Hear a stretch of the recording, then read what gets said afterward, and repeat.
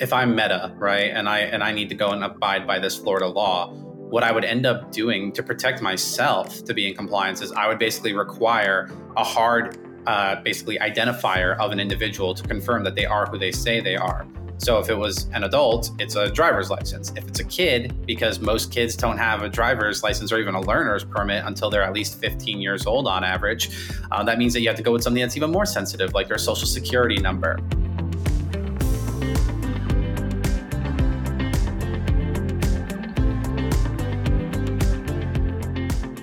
Hi, Joyful Warriors. Tiffany Justice here with the Joyful Warrior podcast, Moms for Liberty. And we're going to be tackling an interesting subject today. Recently in Florida, there was a bill that was proposed in the House and has gone through the House and is now in the Senate being discussed in the Florida Senate. And it's a bill that says that children 16 and under would not be allowed to be on social media. In fact, you guys know we talk about banning, right? Everybody wants to talk about banning. It would actually ban kids from being on social media, 16 and under. Now, this bill doesn't have a provision for parents' rights. It doesn't give an opportunity right now, as it currently sits, for parents to be able to override that. And so I'm going to be approaching this subject from a couple different directions. I think one of the things that hopefully we'll discuss at some point is, the effects of social media on kids. We have a dad with us today who is concerned about parental rights when it comes to this issue. And so I think there are a couple different directions we can go with this conversation about kids' access to social media. And we're going to talk to a dad first about that, Greg Aguirre, who wrote an article recently in the Sun Sentinel. And Greg, welcome to the Joyful Warrior podcast. Tell us, HB1, this is a speaker's bill, top priority in the Florida House 2024. Tell us a little bit about why you're concerned about this proposed social media ban. Absolutely. Thank you, Tiffany, for having me. Well, my concern is there are a lot of concerns. So let me start with the parental rights concern. I think personally, as a father, I have an 8-year-old daughter myself, which is going to be approaching very soon the age of wanting to be on social media. I definitely want to, protect her from social media, but I think it should be us. It should be myself and my wife that decides that decision, not the state. I think that we are better parents to our daughter than the state would be.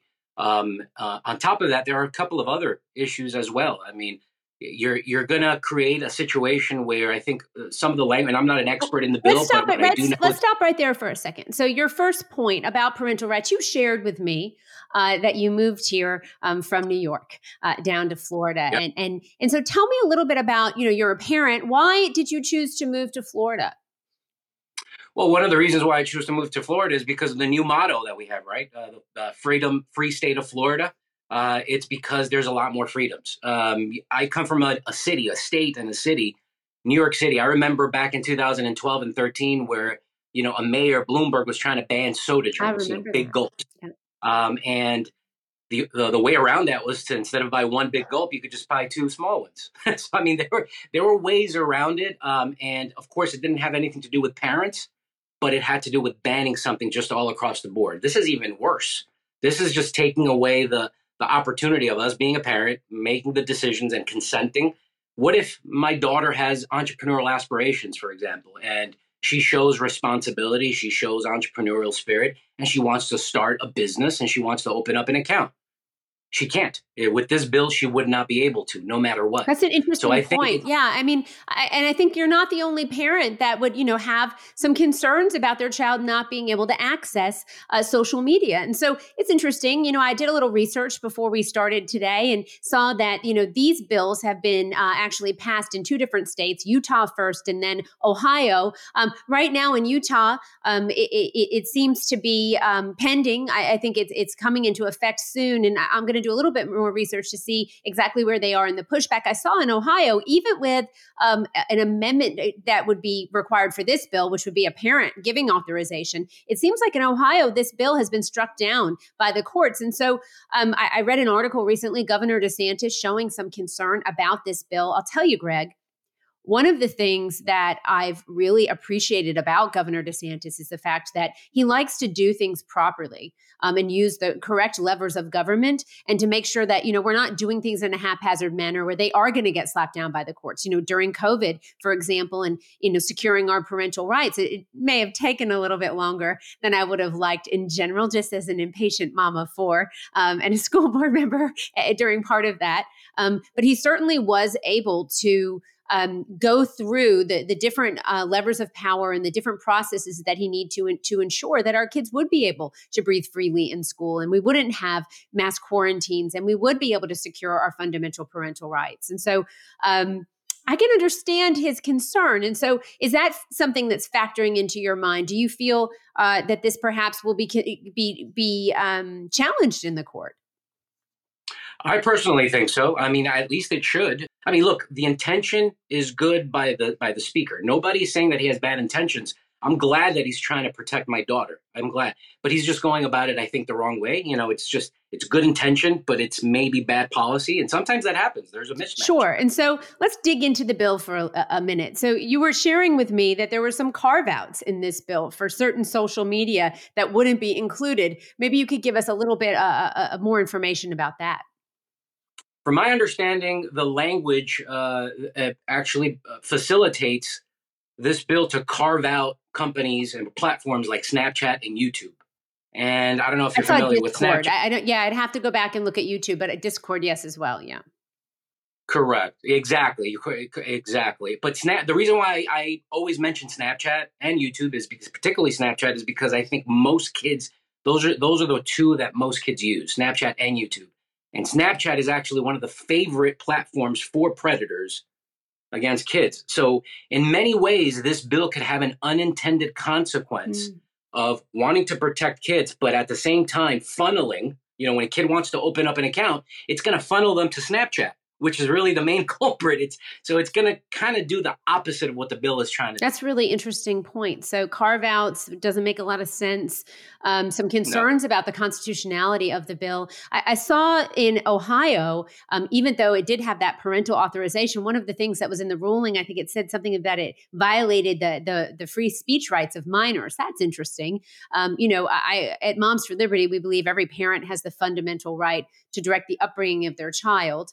Do your children have rights? Certainly. Are those rights ever incongruent with the rights of the parent? They are not, right? And so certainly it seems here you're saying that an amendment that would make it possible for a parent to authorize a kid's use would be important. Would that change your mind when it comes to this bill a little bit?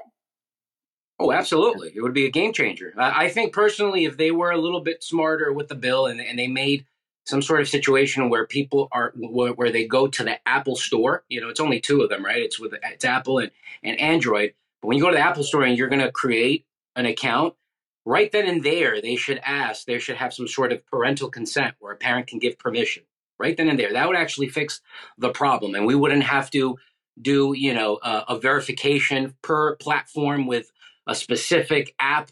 And that's going to also create a slippery slope where who's going to be collecting this information? What apps are going to be created? What companies are going to be created in order to, service each and one of these platforms? Where's that information going to be stored? Remember, one of the issues that we have with social media is the information that it's being collected. So this is going to create a situation where more information is going to be collected. So you've been asking these questions. You're concerned, obviously. You have some great questions. I always tell our moms, when you're looking at legislation that's being proposed, you don't have to have all the answers. You can have an opinion about how you feel about it, but it's really important to contact your legislator and ask them questions about whether or not they'll be supporting it, what they understand the bill to say. And so tell me a little bit about what that process has been like for you as a new Floridian working with legislators. Have you been able to share your concerns with them, and what's their feedback been like? Absolutely. I mean, I'm not a new Floridian, by the way. I've been here since 2003. Oh, you've been here a long time. Oh, all right. Yeah, okay. Sorry about that. I'm originally from New York. Originally from New York City, but I moved here in 2003. And the reason why I moved from New York City was to try to escape the very policies that they're trying to pass here. So they're importing, the California and New York City policies. You didn't bring them with Florida. you, did you? Okay. No, I hope not. For sure. But yes, listen, every single elected official that I've heard of whether it be a senator, Marco Rubio, Rick Scott, they're all against the bill when it comes to parental rights. That's really their main concern. It's about the parent. Every other elected official that I have heard of is also, concerned about that as well. But remember, everybody also has to be cognizant that the speaker, whoever's trying to pass this bill, is for a good intention. It's good intention. Right? It's for a good reason. You know what they say about good intentions sometimes, right? That expression that they can pave the road to hell. So the truth of thank you. So the truth of the matter is that I think we're all grappling with this issue of social media and our children being on it.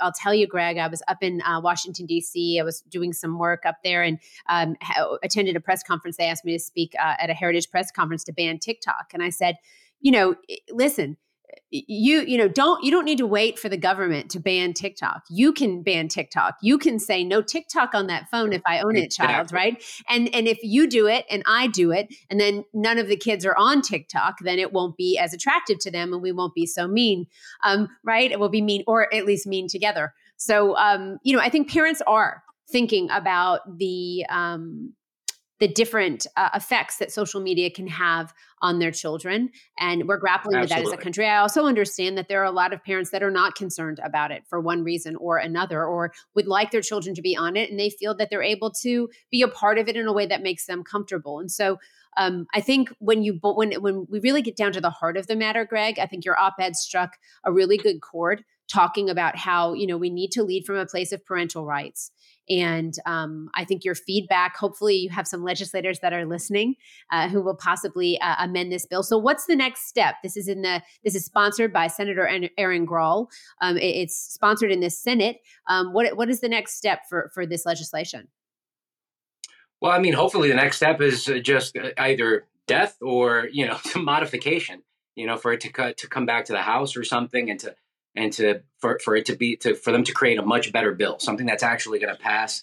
There's going to be a pathway, and it's actually going to protect kids instead of having unintended consequences as the current bill has. So that's what I'm hoping for. I'm going to make as much noise as I can in order for every elected official that can hear and listen, listens to us, to myself, not just as an entrepreneur, but also as a dad of an 8-year-old that is getting very close to that age where she's going to want to start opening up these accounts. But again, as I said, I want it to be my decision. I don't want it to be the state's decision. No, and I think we can all respect that. So, kudos to Speaker Renner, HB1, in trying to do something to address this social media issue that we have. And really, the kids are not okay in America, and we're trying to figure out why is that, right? What is happening right now, and how can we help them to have a better quality life? And so while you appreciate the effort, I hear your concerns. I think you're not alone in that. I think there are other parents that have concerns as well.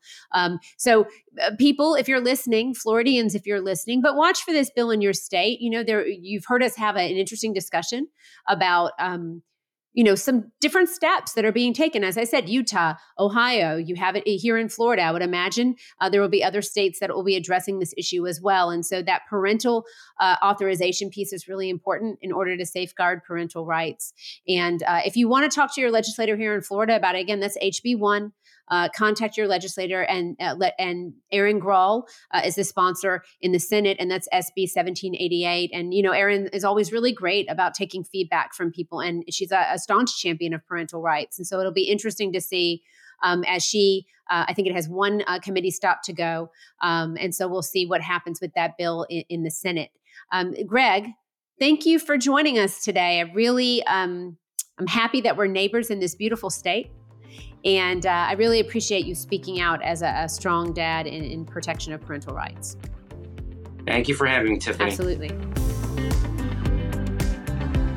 So we just heard from a dad who discussed a little bit about this idea of banning social media for kids, and we've talked a little bit about the fact that these laws have been proposed in other places, and that the court system has not been thrilled with these bills that have come through. And we've seen some different courts that have said that perhaps these bills are unconstitutional in one way or another. And so I thought we would do a deeper dive with a policy expert. So I'm going to welcome now James Chernowski. James is a senior policy analyst at Americans for Prosperity. And I said to him before we started, I'm not exactly sure I understand completely what a policy analyst does, and then specifically what he does. So James, welcome to the Joyful Warrior podcast. And if you could just give us a little intro, that would be great. Yeah, absolutely. Thanks for having me, Tiffany. So as you mentioned, I'm a senior policy analyst for tech and innovation with Americans for Prosperity. And I focus on all those issues that pop up both on the federal and state level. So basically what I end up doing every single day is I'm reading a lot of legislative text, basically that these state and federal lawmakers are contemplating anywhere that it has an implication with tech. So that could be something as novel and emerging as artificial intelligence to things that are as fundamental and basic like broadband and getting us connected to the internet to even host this podcast, more broadly speaking. So there's a wide range of issues that I kind of cover in this role, but it's reading a lot of legislative text. It's reading the latest research that's out there by academics and being able to form an opinion about how we as an organization are going to engage on that. So for us, it's about how do we go and empower people and the private sector to, remove barriers that, prevent them from basically having the best possible opportunities available to them.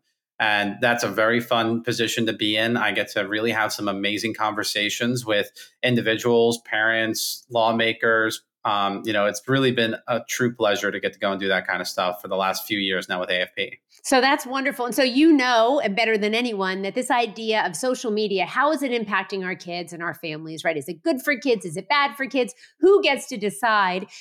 For Moms for Liberty, we are a parental rights organization. And so parents, we believe that parents have the fundamental right to direct the upbringing of their child. That includes their education, their medical care, their morality, their religion. Parents don't have the right to abuse their children. But we certainly do believe that the law is on the side of the parent and those fundamental rights whenever we're dealing with any kind of question about the role of the state in our lives as Americans. But often there are some well-intentioned laws that are proposed in different places. And, again, this idea of HB1 in Florida, a social media ban for kids 16 and under, or under 16, excuse me. I think well-intentioned in the thought of social media. There are some real questions, right? The kids are not okay. And there are some real questions about the impacts of social media on children. But when it comes to this bill, there are some carve-outs about certain social media. And I really wanted to get a bigger picture, honestly, because our own chapters in Florida have been struggling with this issue and where we stand as an organization, where they stand as parents. But this isn't the first time this has been debated or the last, is it? No, you're absolutely right, Tiffany. This is not the first time that this kind of subject has been broached, and it certainly isn't the last. And it's actually a bipartisan thing in many ways, where you have blue states like California and New York trying to tackle this, and red states like Utah, which is no liberal state by any stretch of the definition, very staunchly conservative, and Florida also looking at tackling these kinds of issues too. They come at it from slightly different approaches, but at the end of the day, there are still, while well-intentioned, as you kind of highlighted there are some very real concerns that kind of get, I think brought to the forefront when you're seeing what's going on here.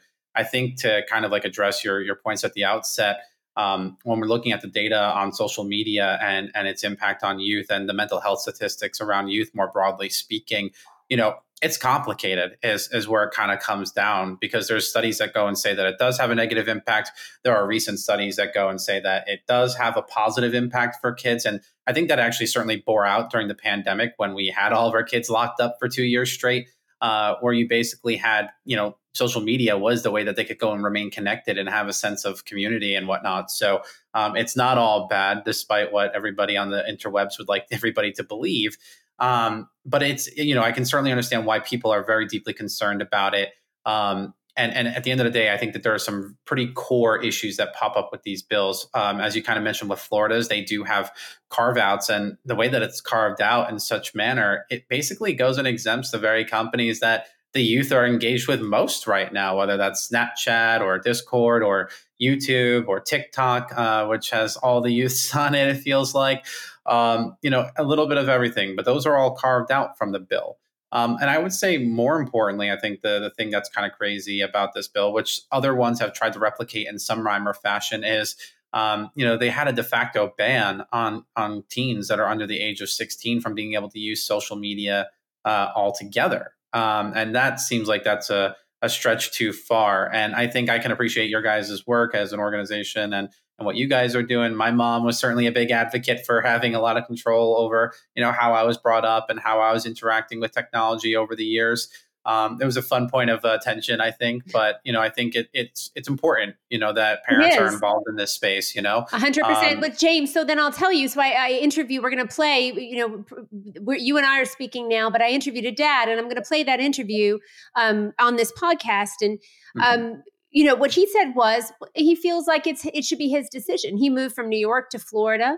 He, wants very much to have his parental rights respected. He said that he felt that he was trying to raise entrepreneurs in his home, and that he didn't want his child not being able to access social media because he felt like it was an important aspect of capitalism, and that he wanted them to kind of understand how to navigate and to be an entrepreneur. And so I thought that was a pretty valid concern because it's an outright ban. So let's talk about that for a second, because I know in other states, in Utah and Ohio, there were actually parts of the bills that said that parental authorization would then allow the child to be able to use social media. And this dad said, wow, if that was part of the Florida bill, that's something that he would be willing to support then. So, but the courts still struck down these bills, or are still kind of dealing with these bills. Certainly in Ohio, I know the court did strike down the bill and cited First Amendment free speech rights of children, which has led me down a different rabbit hole. Yeah, you're absolutely right. For the longest time, going back to the original debate around kids online, with the Kids Online Privacy Act, COPPA, back in the day, that got struck down by the Supreme Court ultimately because the court did find that kids still do have First Amendment rights, and that the government's approach when that original bill was getting taken up was actually overly restrictive. They did not abide by a least restrictive means approach. At the end of the day, we all kind of share the same internet, and it's not like we can have an internet for kids and an internet for adults, if you will. And the easiest way to accomplish that goal, if that's what we're trying to do, is to have that decision made locally at the parents' level, where an ISP can go and help you set up controls for what's going on within your home.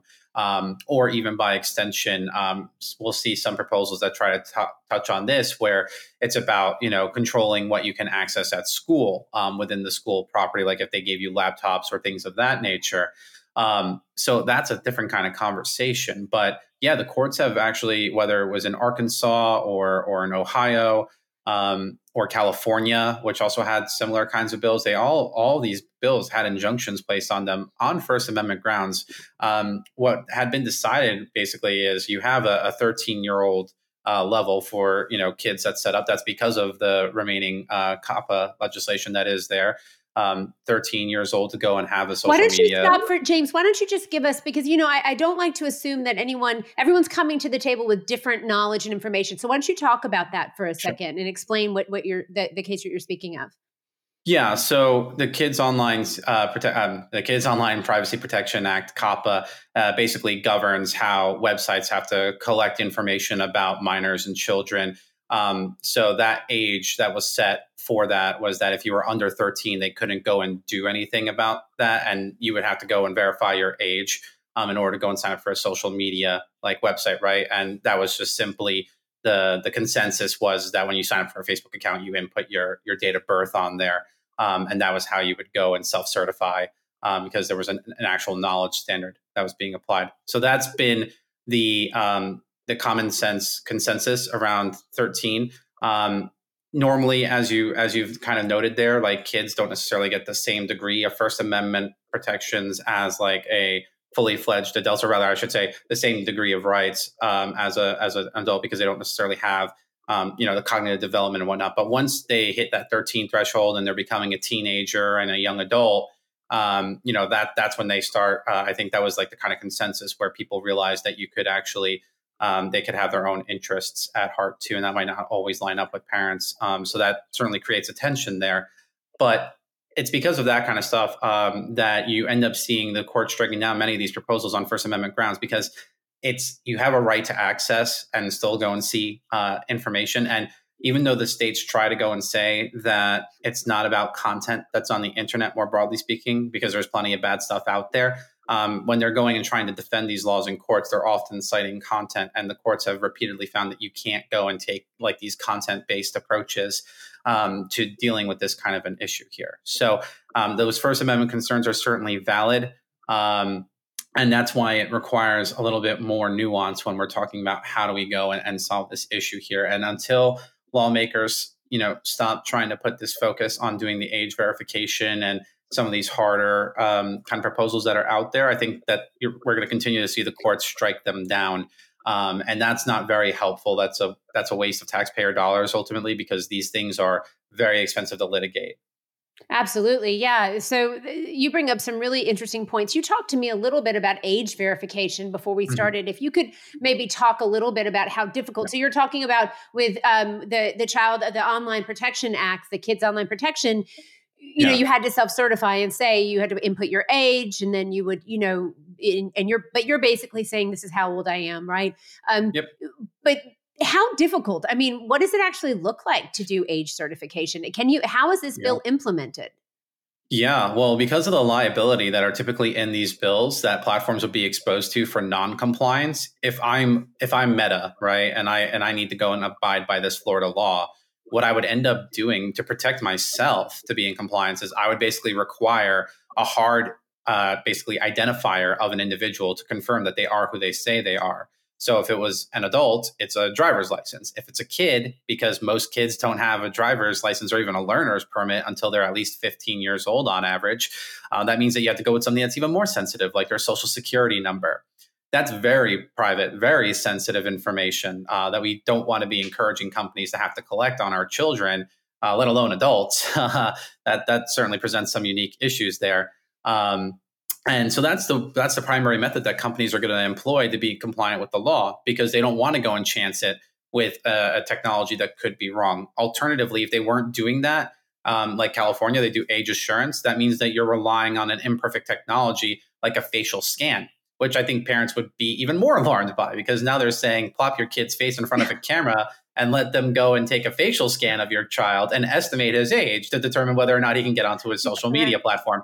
And that just sounds very creepy, and I don't think appropriate. It sounds like it's creating all of these other really concerning issues when we're just trying to protect kids, but we may be making them, more vulnerable? Oh, 100%. I think actually the one aspect of this that makes it really bad is a couple of things. So either A, you go down that hard path, and that creates actually a unique cybersecurity risk, because whether it's collected by the platforms themselves or a third party, malactors will know that this very sensitive information is going to get collected and then go and engage in malware attacks on these third parties or the platforms themselves and try to get that sensitive information and then do like really bad stuff like identity theft, which will go and wreck a person's life and they might not even know. Right. So I think that that certainly is a very real risk there. Alternatively, there was reporting not too long ago about a website, and I don't believe it's US based. But what it was doing, and this is something that I remember talking to legislators in Utah about back when, is that it created a black market for fake IDs. And there is a website out there that can go and create a fake ID. And it's very cheap and affordable to go and do that. And it will pass an online verification, no problem, right? Because it passes. It's a very authentic looking like California driver's license or New York driver's license. So again, it just makes it really, really difficult in order to understand, is this person who they say they are? And then the added thing that makes it difficult because of the parental consent aspect that you were talking about before is that now, what happens if you have like a divorced parent and mom has a different last name than the kid, and mom's okay, and that's the person that they're going to use for, getting them onto social media under the law here in Florida? How are they going to know that mom is in fact the mom of the kid when they have different names, right? What are they going to do? Need a 23andMe test to go and show the genealogical ties between the two of them? No, that's not realistic. That's not practical, right? So. Again, there's just very practical and easily identifiable issues that come with trying to force this verification of one's identity on the internet. And I guess the last thing I'll raise is that it does present a free speech concern for everybody. Okay. Because if we have to link your online presence to your to your actual identity. Tiffany's Twitter profile is definitely Tiffany. I can tell you that presents all kinds of chilling effects, especially in an age where, we're worried about the government, pressuring these same platforms to go and take down content they don't like. Well, if we know who the dissident is, now all of a sudden we can go and target that individual. I mean, this was certainly something that Raya Chayek had to go and kind of experience firsthand when her account got doxxed, when for Lives of TikTok, right? So very, very strong problems there, and more importantly, like think about China, Russia, Iran, these foreign adversaries that are certainly interested in knowing the identities of who is being critical of the regime and what they might do to people. So it has a chilling effect on your willingness to go and express yourself online. As someone who has been named as a domestic terrorist and part of a hate group, I can tell you that you bring up some very interesting points, right? How the government wants to try to use their ability to identify you online to use that against you. So it's very interesting. Any right you had to anonymous speech rights would be wiped away, and that's really concerning. So James, well-intentioned bills in some ways, right? So you look at the, people are looking at this issue and they're trying to come up with solutions. I applaud the effort and the willingness to take on such a big issue, because we all are, concerned. And I'll say, as a mom of four, some of my kids do better with these types of interactions than the other. But I really don't know that I want the government telling me, when my kid wants to start a business and do online advertising or something, that somehow he shouldn't be allowed to do that. So advice in the future. First of all, I want to say I'm so excited to have you on. This has been great. And there are so many other issues and like different things that are happening with technology and kids and, ed tech. And so I'd love to have you on again to kind of dive in on some of these different issues. And then in parting, because I don't want to be like doom and gloom and give, I'm taking this bill and ripping it apart. It's not my intention, but I want good policy that will make lasting change and that really does, pass the tests of limited government and protection of our fundamental rights. So, James, advice for policymakers on this issue? Yeah, I think that actually Florida did something that was trying to tackle this very issue just last year. They passed a bill that was actually requiring education for students on social media literacy, more broadly speaking.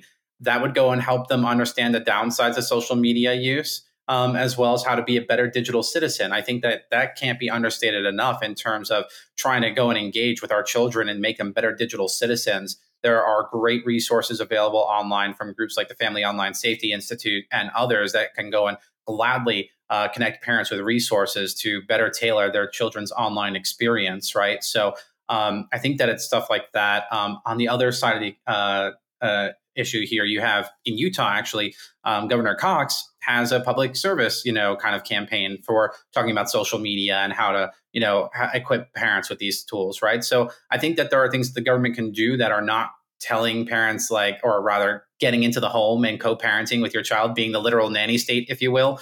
And I think that that's the kind of stuff that you want to be pursuing, right? On the flip side, I've told this to companies before when I've seen them, and I think that it's really just an unfortunate thing, but you have to go and invest on the ground with these parents that are, typically offline. Like I know Meta does, advertisements for the parental controls on Instagram and whatnot. For Instagram, let's say on LinkedIn. But the reality is that the parents that probably want these kinds of controls might not necessarily be looking at LinkedIn all that often, right?